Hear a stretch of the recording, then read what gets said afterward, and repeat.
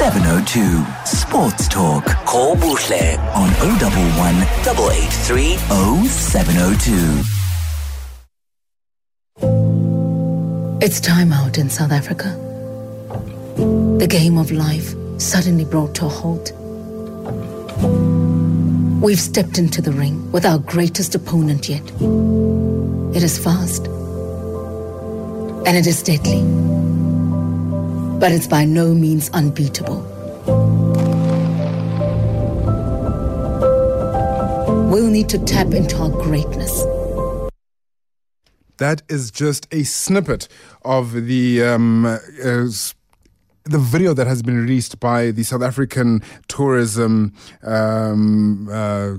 it's South African Tourism. And this is essentially just getting people to understand what is happening and how this entire pandemic affects sports in the country, how it affects sports tourism, not just tourism in itself. If you'd like to see the rest of it, please go to at Go to South Africa on Twitter, and you'll be able to have a look at that. I'm going to be speaking to Usisa Ntshona, who is the CEO of Tourism SA.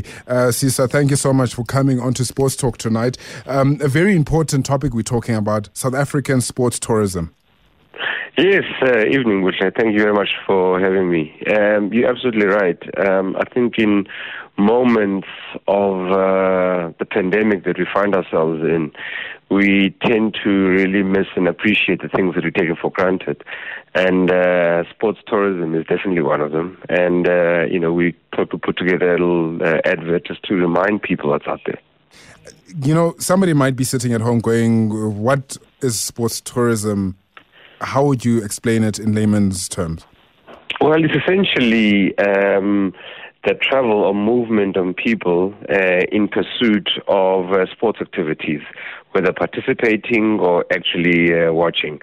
And it's everything from professional sports, soccer, rugby, or whatever it is, even to amateur school boy rugby or soccer or cricket as an example. So you'll be quite amazed at the number of trips that people take in the pursuit of watching or participating in sport. I mean, we see it all the time, and I think the biggest or the person who advocates the most for sports tourism, or one of them, are these super fans. Boeta Msila, for one, he travels up and down the entire length and breadth of the country following his favorite sports team. But what does that mean, and what does that do for our economy when we travel to a Bloemfontein from Gauteng to go support our teams? Oh, absolutely. I mean, just think of it, the trickle-down effect. When you travel from Johannesburg into, say, to Bloemfontein, you spend money first on the travel over there. You also spend money along the way. You spend money in the hotel, food, etc., etc. So, tourism gives an opportunity to actually reallocate funding across the country, from a domestic side. And then obviously from international side, it's actually forex coming in from outside the country, people spending. Because the ultimate measure of tourism in any format is how much tourists actually spend within the economy. I mean, we have the British and Irish Lions that are supposed to be on our shores in the next couple of years. For events like that and tours like that, England, we know whenever the English cricket team comes, they come with a balmy army. As you say, it's the forex that comes in. How important is that to the running of the economy and to the economy in terms of tourism as a whole? Well, the world is standing still at the moment. And sports is one of the sectors globally that's not seen as essential.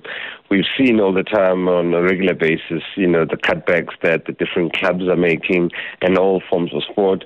We've seen the cancellations happen right across the board. So there's major disruption into this environment. One of the tricky things about this pandemic is that we don't know how much longer it's going to last for. So you can't even project that, in 3 months' time or 6 months' time, you'll see a turnaround. I mean, you can also look at the world's biggest sports spectacle at the moment, that has also been effectively postponed or cancelled in Japan, as an example. So just a major disruption around, and again, it's opportunity cost of lost revenue, of lost activity, and that's the impact on the economy is very deep.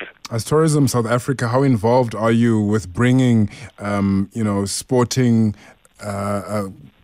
greats to the country, like what happened with Rafa Nadal, Roger Federer, and that entire match that happened?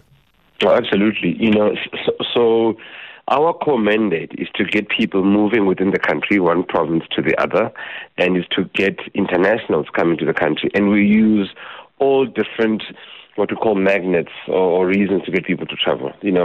People travel if there's a big concert, as an example, then go and travel. And sports is one of those constant anchors that we use, whether you are across all ages, whether you're going to go watch your son, your niece or your nephew go play, all the way down to come and watch a major sports event. And as an example, the one that you give around the tennis in Cape Town is also one of them. So we're always trying to look at filling up our calendar as a country, so that on a regular basis there's a major activity happening that actually draws people to a particular place and get them moving.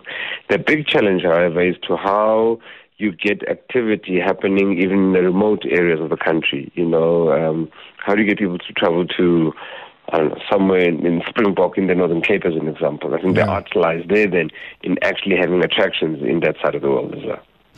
You're talking about the inter country travel that's happening now. Maybe, Sisa, you can help us here.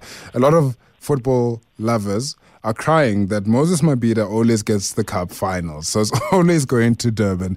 But what is the lure and the attraction of, say, a Durban, a Thekwini municipality, as opposed to going to Nelspruit, for instance? Infrastructure, ease of connecting. You can get on a flight and you're there in less than an hour's time. There's capacity. There's enough bedrooms, in terms of hotels and activities over there. And, Durban has marketed itself as a go-to destination. So think of it, a football game is 90 minutes, as an example, but you're there for an entire weekend. What else then can you do that is packaged around that? So destinations compete for activities, so they literally bid for different activities, so you'll find that maybe Durban has put a better package together. Now when everything goes to the Durban or the Cape Town, the Joburg, you get what you call concentration risk. And part of what we're trying to do now is to spread this across the different parts of the country, but you've got to make sure that there is connectivity, that there is enough beds in the specific region, and get that investment start to happen. And hopefully start to see things level out across the different cities in the country. And if you are somebody now who would like to start experiencing our country, maybe more in a sporting tourism manner, but also just tourism in general. I mean, a lot of us average folks, South Africans, think it's too expensive to travel. And how would you break down that barrier for the South African? Sure. So right now, we are using this quiet period, if you can call it, to really re-engineer our business quite substantially. We are making significant investments into technology that will allow every South African essentially to have a bespoke travel agent in their pocket. And, essentially to also showcase and feature something for everybody right across a different spectrum. Whether, you're a budget traveler or super luxury person, there's something for everybody. The problem that we have is, the average South African doesn't have a depth of what's available in a destination, and they tend to default to what they know or see or what's marketed the most. But you will also find budget, establishments. They're just not in your face. Technology then brings this to you so that you're able to make an informed decision. And we really do appreciate that. We're looking forward to the Rugby Sevens and the Netball World Cup 2022 and 2023. What does that do for you in terms of planning?